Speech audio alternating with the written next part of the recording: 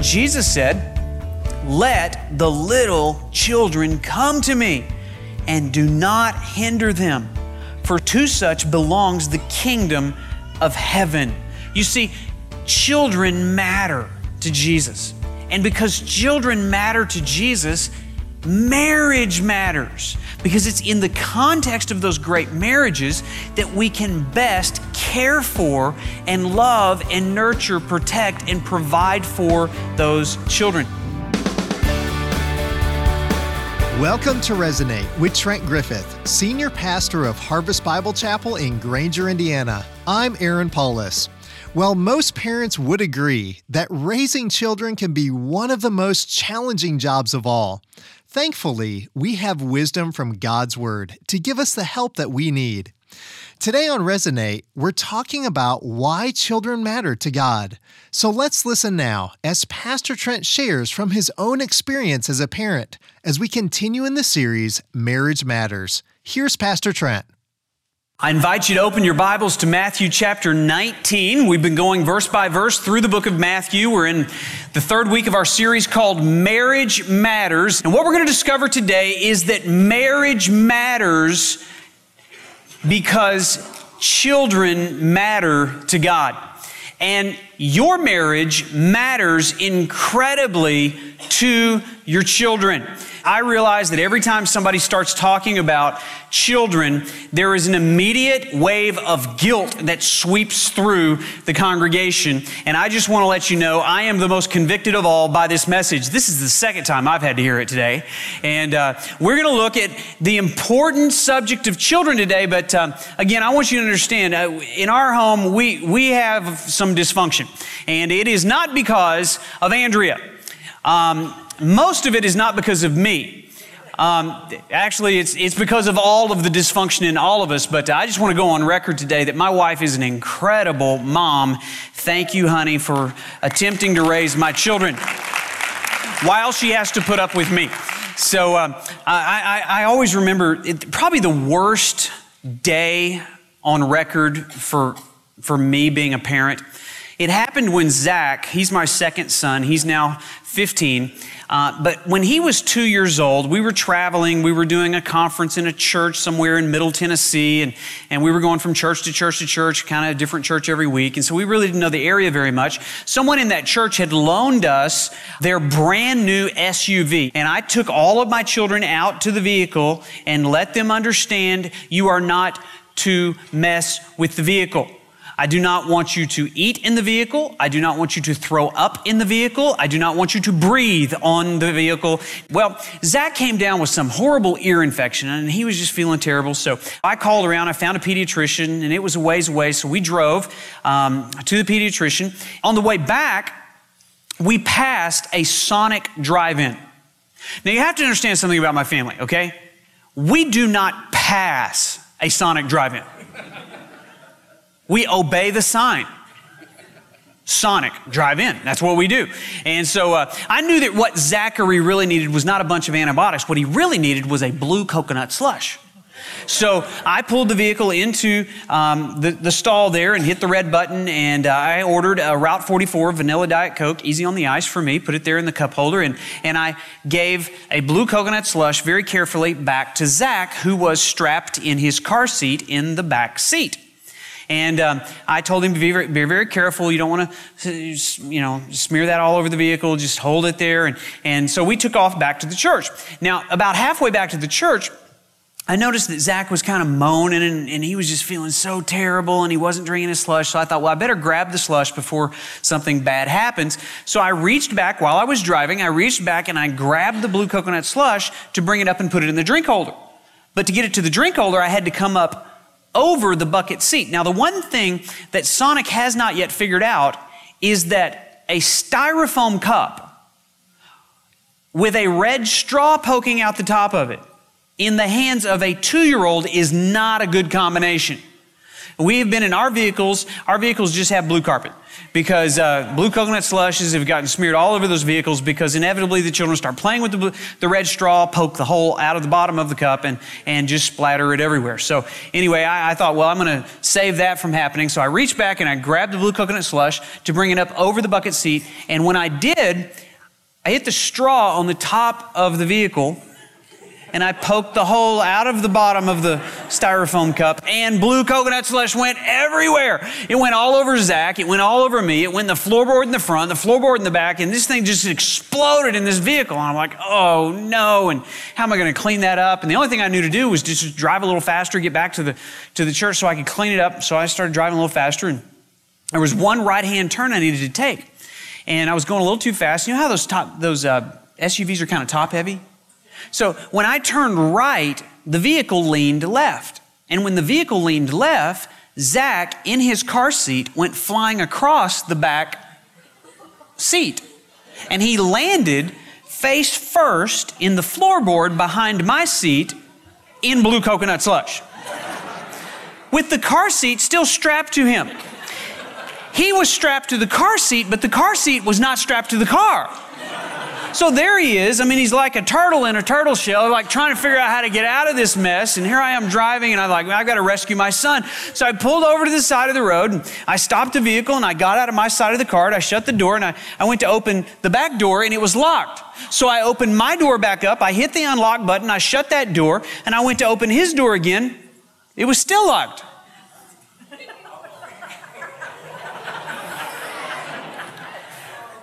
So I went to open my door, and it was now locked. I hit the lock button instead of the unlock button. I checked all the other doors. They were all locked. I'm like staring through the glass. I'm like shouting instructions to my son. He's wondering, what are you doing out of the vehicle? Get back in here. Now he's okay. The engine's running. The air conditioner's on. He's listening to Rush Limbaugh, so he's going to be okay. But I've got to figure out a way to get my son out of this car. And so I'm like, I don't know what to do. And about that time, a police officer pulled up behind us. I thought, oh, this is great. You know, he'll have one of those Slim Jims, you know, those long pieces of metal you slide down between the window and the door panel, and you can catch the lock. Oh, this is great. So he walks up and he said, what's going on? I was like, I don't know. It looks like some derelict father locked his son in the car. I'm just trying to help, you know. And I said, do you have one of those tools? He said, no, we don't carry those anymore. I'm like, well, can we get one of those? And he said, well, I'll call a body shop. So he radioed the body shop. And about 30 minutes later, a tow truck pulls up. And how many of you have seen the movie Cars? Do you remember Mater? Mater has arrived now at the scene of the crime. He pulls out one of those long Slim Jim things, and he walks up very confidently to the vehicle, and he slides it down in between the window and the door panel, and he's pulling up, and he is not catching anything. But every time he pulls up, he puts a very nice scratch on the window. So I'm watching this going, be careful with the vehicle. We can't figure it out there, so he goes on to another door and starts scratching up that window. He can't find that one. Finally, he's all the way around to the passenger side, and he slides the thing down, and he pulls, and he catches something. I'm like, finally. He pulled really hard. He knocked the keyhole out of the door panel. It falls down into the door panel of the vehicle. I am watching this man's vehicle just slowly disintegrate in front of my eyes. About that time, I heard Zach on the inside of the vehicle. He screams. I looked in. I was like, what's wrong?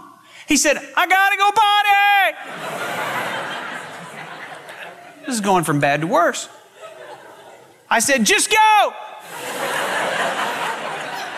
He did.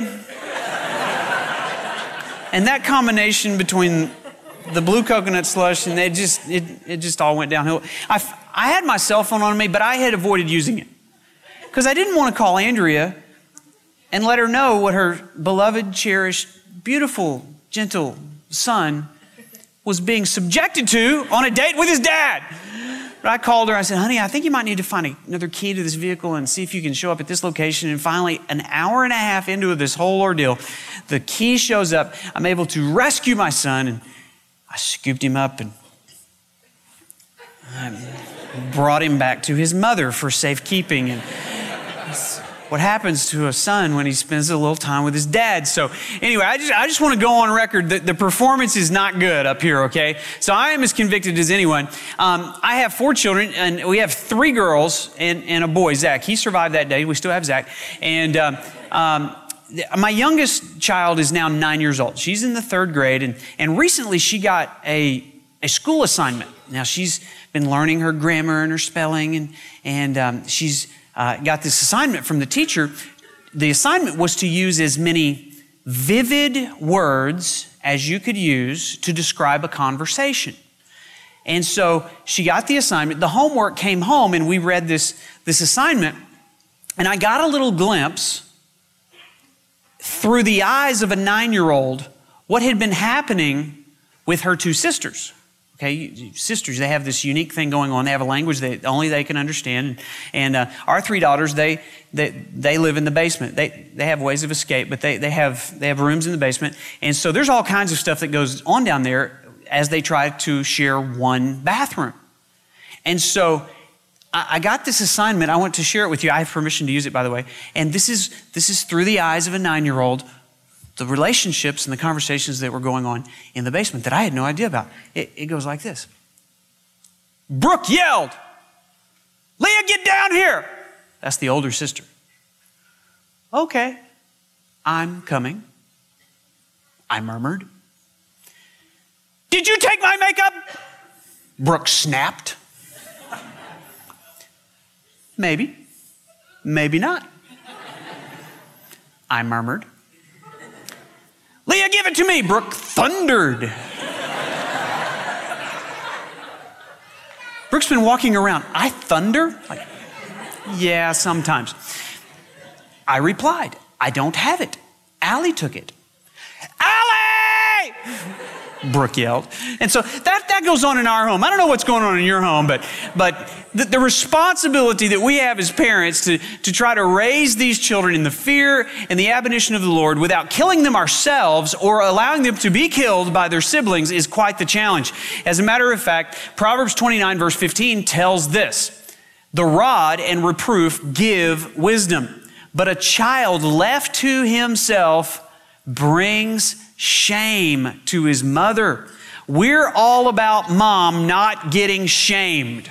That's why we're here learning how to be good parents, because marriage matters and children matter. Proverbs 10 verse 1 says this: "A wise son makes a glad father, but a foolish son is a sorrow to his mother." So, no guilt trips today. We just want to find out what Jesus thinks about children. And listen, please understand, Jesus loves the little children. All the children of the world. And his disciples love the little children too. If you don't love little children, you cannot claim to be a disciple of Jesus. Why is that true? Because of what we're about to read. Here's the first point of the message. God uses great marriages to grow great kids. Let's look at it in Matthew chapter 19, beginning in verse 13. Now, please understand the context before we read verse 13. Remember, the Pharisees had come up to Jesus. They had asked him a question about marriage and divorce. Jesus wanted to talk about marriage, not about divorce. And he gives them the answer to their question. By the way, we're not finished with those first 12 chapters of Matthew. We're going to come back to them tomorrow. But I wanted you to see what the very next paragraph is all about. We move from marriage. Next topic, verse 13. Then children were brought to him, that he might lay his hands on them and pray. The disciples rebuked the people. Can everybody spell the word clueless? When it relates to disciples, so often they do the exact opposite of what Jesus would have them to do. Somehow the disciples thought, oh, Jesus is too important. Jesus got too much on his mind. The things that Jesus is into would be way too important to be distracted by these annoying little children. And the disciples got it completely wrong. Look at it in verse 14. But Jesus said, let the little children come to me, and do not hinder them, for to such belongs the kingdom of heaven. Remember, Matthew is telling us a story about the kingdom of heaven. Jesus came to preach the kingdom of heaven. Jesus taught us to pray, Lord, your kingdom come on earth as it is in heaven. So we want to get the kingdom of heaven into our homes, and children are a huge gateway for making that happen. Jesus is going to teach us a lesson here about the kingdom that involves children. Verse 15, he laid his hands on them and he went away. What a beautiful story about what Jesus thinks about children. You see, children matter to Jesus. And because children matter to Jesus, marriage matters, because it's in the context of those great marriages that we can best care for and love and nurture, protect, and provide for those children. Children understand that marriage is God's laboratory for growing them. And we should understand what we should do within the context of marriage. There's 5 things that we should do to remove the hindrances to let the little children come to us. The first is this: to remove the children, we need to give them life. It's real simple. We could take time to go back to the first few pages of the Bible in Genesis, and we learned last week about the first mom and dad, the first husband and wife, and the command was given to them, be fruitful and multiply. And so we get to Genesis chapter 4 and we see children in the 4th chapter of the Bible. Cain and Abel. By the way, how'd they get along? Now, they had a little conflict in their home. Why do you think Cain and Abel weren't able to operate as one? Because of the corruption of sin that led to a battle for control between husband and wife that began in Genesis chapter 3. Should we be surprised that since mom and dad weren't able to fully achieve oneness, that 2 brothers weren't able to achieve oneness? By the way, if you don't know the story, Cain killed his brother Abel. And so we need to give life, because there's so much in our culture that is a culture of death. Do you understand that God is the creator of life? He's the only one that can create life. He's the only one that has the right to take life. God is a very pro-life God. Even in the womb, God is nurturing and God is forming a person in what should be the safest place on the planet for a child to spend some time. Ultrasound has given us a window into the womb to know what's going on. And if you were able to look into the womb of a mom, even 8 weeks after conception, this is what you'd find. You'd find a child sucking his thumb. You'd find a child recoiling from prickling, responding to sound. All of his organs are present. The brain is functioning. The heart is pumping. The liver is making blood. The kidneys are cleaning fluids. And that child even has a fingerprint. And yet, all of that happens at a time when the baby could legally be killed in the womb. We need to understand that God wants to protect that child in that very safe place. And listen, I realize that in a room this size, there are probably dozens of men who have sanctioned and even paid for and maybe even pressured a woman to have an abortion. So many times men get off too easy when we talking about abortion. And there are probably dozens of women. Please understand, this is a place where we learn that all of us are sinners, and the only remedy for sin is the loving, gracious gift of Jesus Christ to cover all of our sin. And so if you've been involved in something like that, and even as you think about giving them life, that's been a hindrance, that's been something you haven't allowed the little children to come, please understand that God gives grace and God wants to redeem and to restore and to protect, and God can do it. So we need to remove the hindrance of even the children coming to life. Give them life, but secondly, give them a blessing.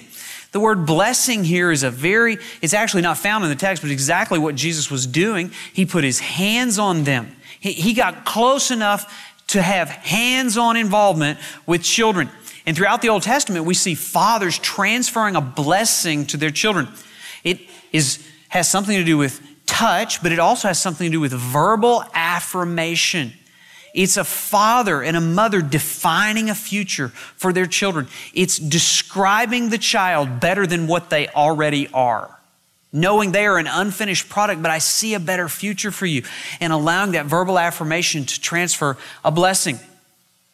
At a camp where hundreds of teenagers came, there was a survey done. Simply one question was asked. What do you wish you would have heard your parents say that you never heard them say? Top 3 answers. I love you. I'm proud of you. I was wrong. Why is it so hard for parents to say those things? It's because we don't receive the children and don't see the children as God's tool to help us understand who He is. So give them a blessing. Give them prayer. Pray with them and pray for them. Open your mouth and let them hear you talk to God. I don't know about for you, but at our home, that happens at night when I'm tucking children into the bed. And I've done this from a very early age with our children. And I can remember even as a 3-year-old, Leah, my youngest, tucking her in the bed one night. And I pray really big prayers. I don't care if they can understand it or not. I'm just praying. I'm just telling God on them and telling God what I want and I need for Him to do in their lives. And so I remember one day I was just kind of praying the gospel over my children. I was saying things like, Lord Jesus, please help Leah to understand that she's a dirty, rotten sinner. And please help her to understand how much she needs you and that you died on that cross in her place as a substitute for her sin. Help her to understand the fact that her sin can be imputed to you and your righteousness can be imputed to her. And Lord, just help her to understand that you died on that cross to take away her sins. In Jesus' name, amen. I remember when I prayed that prayer, I was getting ready to leave and I noticed that Leah's eyes got really big. And she said, Daddy, she's like 3 years old. She said, did Jesus take my sin away? And I thought, man, this is a moment. God's opening her eyes to the gospel. God is giving her light and illuminating. Maybe this is the point of new birth and regeneration and justification. I said, yes, honey, he died to take away your sin. She said, I want him back. She's not quite sure what sin is, but she was sure a crime had been committed to take something away from her that didn't belong to him. So anyway, we're still working on that. But anyway, give them prayer. Give them a second chance. Hey, our children blow it all the time. It's because they came from us. They learned how to do that from us. Look over at Matthew chapter 18. Now, I told you that we were going to use Matthew 19 as a springboard to get back into some things that Jesus taught in chapter 18. And I want you to see this because in chapter 18, Jesus continues to deal with the subject of children. So look at Matthew 18, beginning in verse 10. Jesus says, see that you do not despise one of these little ones. For I tell you, that in heaven, their angels always see the face of my Father who is in heaven. Now, just let your brain explode over that statement, okay? Number one, there's angels. Number two, they're watching these children, these little ones. Number three, they can do all of that while they're intensely focused on the glory of God. Yeah, that should be a motivation to realize I need to pay attention to what's going on in my children's lives. The angels are even watching what's going on down here. So verse 12 says, what do you think? If a man has 100 sheep and one of them has gone astray, does he not leave the 99 on the mountains and go and search for the one that went away? All right, so that's a yes-no question, just to make sure you're paying attention to church this morning. What do you think the answer is? Does the guy that has 100 sheep and one strays away, does he leave the 99 and go get the one? Answer, yes or no? Absolutely, because that sheep's valuable. And even though it strayed, it's not less valuable than the ones who stayed. And so he goes after them. He pursues them. He never gives up on that one sheep. Verse 13, and if he finds it, truly I say to you, he rejoices over it more than over the 99 that never went astray. Interesting. How many of you have more than one child in your home? Okay. How many of you have one child that requires more love than the other children? You have, I have 3 children. They wake up in the morning with smiles on their faces. They're singing, I'm so happy in Jesus. I have another child that wakes up with boxing gloves and a cigar, and they're ready to take on anything that gets in their way. And this child just requires more love. And so, but when that child is on it, and when that child's using all of that intensity to do the right thing, that's the one that gets rejoiced over the most, right? And so we long for the day where we bring them back and call them back and give them a second chance. And so look at verse 14. So it is not the will of my Father who is in heaven that one of these little ones should perish. You see, we're doing something on behalf of God. God is using a mom and dad to keep that one who strays from perishing. And we rejoice when God turns the heart of that child. Don't give up on those kids. And then finally here, give them a mom and a dad who are pursuing oneness. Now, last week we talked about the importance of oneness, that a husband and a wife are to leave father and mother, cleave to their spouse, and become one flesh. And we receive one another. Do you know that is the greatest gift that you could give to your children? You say, what? More valuable than a car when they're 16? More valuable than an inheritance when I die? More valuable than a huge grand wedding? Yeah, the most valuable gift you can give to your children is for mom and dad to pursue a one flesh relationship with one another and stay married. Why? Because marriage is the divine context that God gives children the best chance to succeed. Marriage matters to children, and children matter to God. And so the best thing we can do for them is to work on our marriages.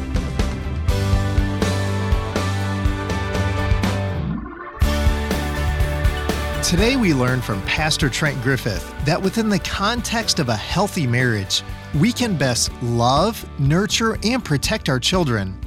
I hope you'll join us again next week for the conclusion of the message, The Matter of Children, as Pastor Trent shares the ways we should all become like a child. Well, we'd like to invite you to worship with us at one of our 2 campuses in Granger, Indiana, or St. Joseph, Michigan. For campus locations and service times, visit us on the web at harvestgranger.org. Well, I'm so glad you've tuned in to Resonate today. I'm Aaron Paulus, and I hope that God's Word will resonate in your heart and mind this week. Resonate is a radio ministry of Harvest Bible Chapel, Granger, harvestgranger.org.